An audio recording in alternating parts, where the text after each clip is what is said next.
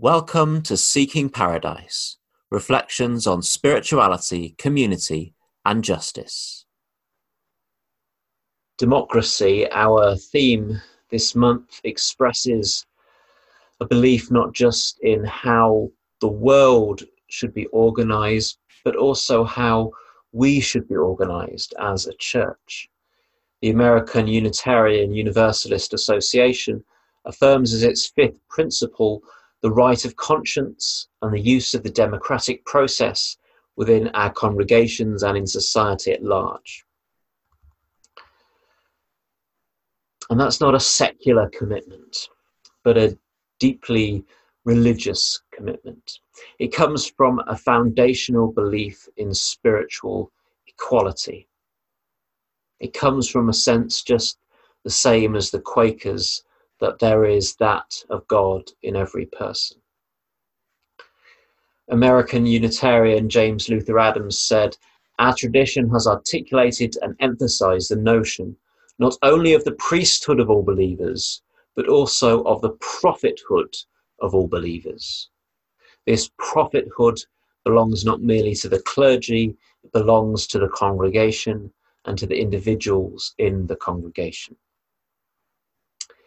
Unitarians affirm a theology of radical equality. We affirm that all Unitarians are priests, are prophets, are pastors. Priests to pray and to heal, prophets to challenge and to work for justice, and pastors to care for one another. But the real meaning of prophethood is to be filled with the Spirit. Like the story we've had from the Torah, the Spirit is poured out on everyone. The Spirit is poured out on people who weren't at the right place at the right time. There's some folks who weren't quite authorized, who weren't quite did the right thing, who weren't in the same place where the other people received this gift of the Spirit. And someone shouts out, someone kind of comes and complains to Moses, they shouldn't have the Spirit. They're not allowed. They've not been through the proper process. That's what happens in this story from the book of Numbers. And Moses says to those complainers, "Would that all the Lord's people were prophets. If only all the Lord's people were prophets. If only everyone was so connected to their spirits, to their divinity, to that deeper connection, that they operated out of that Spirit-filled place. If only, if only." That's what it means to be a prophet, to connect with truth within and to be able to speak the truth in the world. Now, there's a long and complex history of prophets in Jewish history. Some were more kind of advisors to kings, but others were on the outside of the royal court, outside of high society, and were the only people often in society who could criticize kings, because the people recognized them as prophets, knew there was something holy about them, and so kings would be reluctant, afraid to kill or to imprison someone who was a prophet. So the prophet had that role of speaking truth to power. We sometimes think prophesying is about predicting the future, but it's more about telling the truth and firing the imagination. So the obvious example to talk about is climate change. For someone to say today, we're heading to a disastrous future and we need to change our ways to imagine ourselves into a new future, that's a prophetic statement. It's not magically predicting the future, but it's telling the truth about the present and the future, and telling a story about a different present and a different future. To prophesy is to connect with Spirit. To prophesy is to tell the truth. To prophesy is to imagine something different. think we need a lot more prophecy right now to live into that vocation, that calling for all to be prophets. Sometimes prophecy expresses itself in what we call lamentation, lamenting just how awful everything is, saying the truth of it. It's clear as a society we just don't know how to lament, which is partly to do with the fact that we don't know how to grieve. We're in such a dark time in this moment, such a difficult time. So many people have died of coronavirus. And though things slowly get slightly better, still this week in the UK, on good days, we're down to between 100 and 200 people dying. And on bad days, still 500 to 600 people dying that we know of, that kind of go into the statistics for these things. And there's people who don't get caught up in those statistics. Yeah. So even on the good days, even on the best days we're having right now, that still represents 2 Grenfell Tower fires a day on the good days. And on the bad days, 10 Grenfell Tower fires every single day. That's the death toll we're in right now. And where is our mourning for this? Where is our grief for this?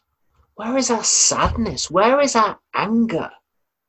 Where are our sackcloth and ashes?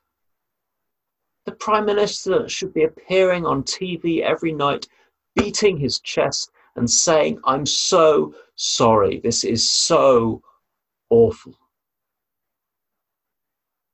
As a culture, I think we seem to be so much in denial about death and about suffering.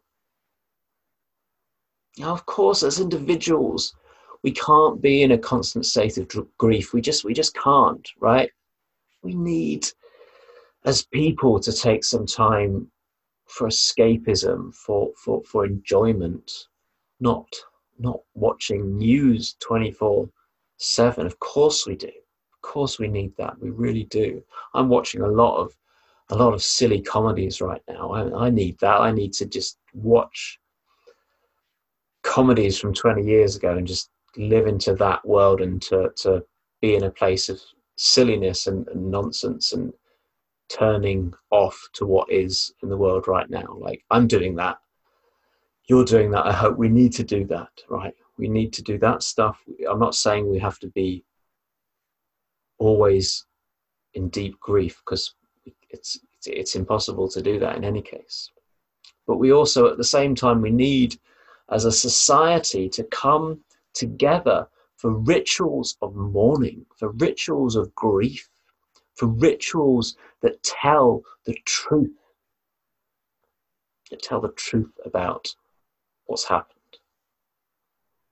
And it's because we are so bad at ritual, so bad at remaining with the truth of our feelings, that I see our society in denial, in numbness, in an artificial cheeriness.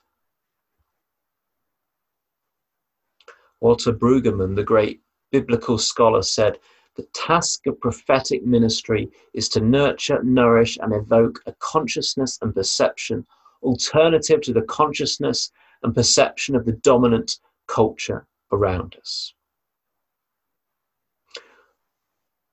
We need to nourish this alternative consciousness that is different from our society's consciousness, an alternative imagination which is different to our society's imagination, because the dominant culture around us has something wrong with it, has many things wrong with it. And our prophetic task is to evoke a different consciousness, a different imagination.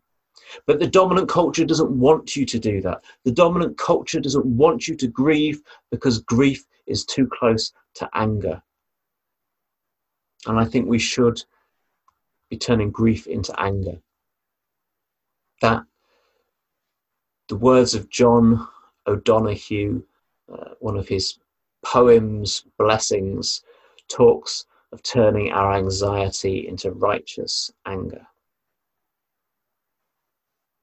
There's a calling in that too. It seems difficult to doubt that serious mistakes have been made in the handling of this crisis. And those mistakes may have led to tens of thousands of deaths. I still can't believe that the Wales-Scotland game with the Six Nations, if you remember in March, very nearly went ahead. And it was only called off by the Welsh Rugby Union. It wasn't called off by the Welsh government, who are quite happy to have 80,000 people streaming into Cardiff, thousands of people streaming into packed trains into Cardiff Central Station at the height of this pandemic. There are serious questions that are going to be needed to be asked of both Welsh government and UK government. There are questions we need to ask. I'm quite a chilled person. I think people who know me would consider me a chilled person, like calm and collected person. You know, I've never had an argument in my life. Like that's not the way I function. Okay, right? But I've been getting in touch. I've been getting in touch with my inner rage recently. I've been getting in touch with my rage, and I think that's good. I think that's healthy, and I think that's needed. I think I'm sort of always constantly surprised that as a society we're not more filled with rage about this, about lots of things, about homeless dying on our streets, about the climate crisis. Why aren't we all full of rage about these things? Why are we numb to this stuff? I think rage is one of the appropriate responses to this season. And so I'm learning to pay attention to my rage. I'm learning to let the truth of my rage exist, to not suppress that, to live into that, to express that, right? But our prophetic task is not just to point out what is wrong, but to imagine an alternative, to imagine a different consciousness, to imagine a land where we bind up the broken, to imagine a land where the captives go free, where the oil of gladness dissolves all mourning, a land where sisters and brothers anointed by God may then create peace, where justice shall roll down like waters and peace like an ever-flowing stream. We need to imagine that promised land. We have to imagine it. We have to create the rituals that make it real. We have to sing it. We have to discover it into being. And then we have to build it in the ruins of our broken world. In whatever new world is seeking to be born in this moment. If only all were prophets. If only all were prophets. If only this vision lived in all of us. If only our eyes were on beloved community. If only the homeless were housed. If only the hungry were fed. If only we acted like we were citizens of beloved community, in abundance, in connection, in right relationship, in neighborliness, in localness, in globalness.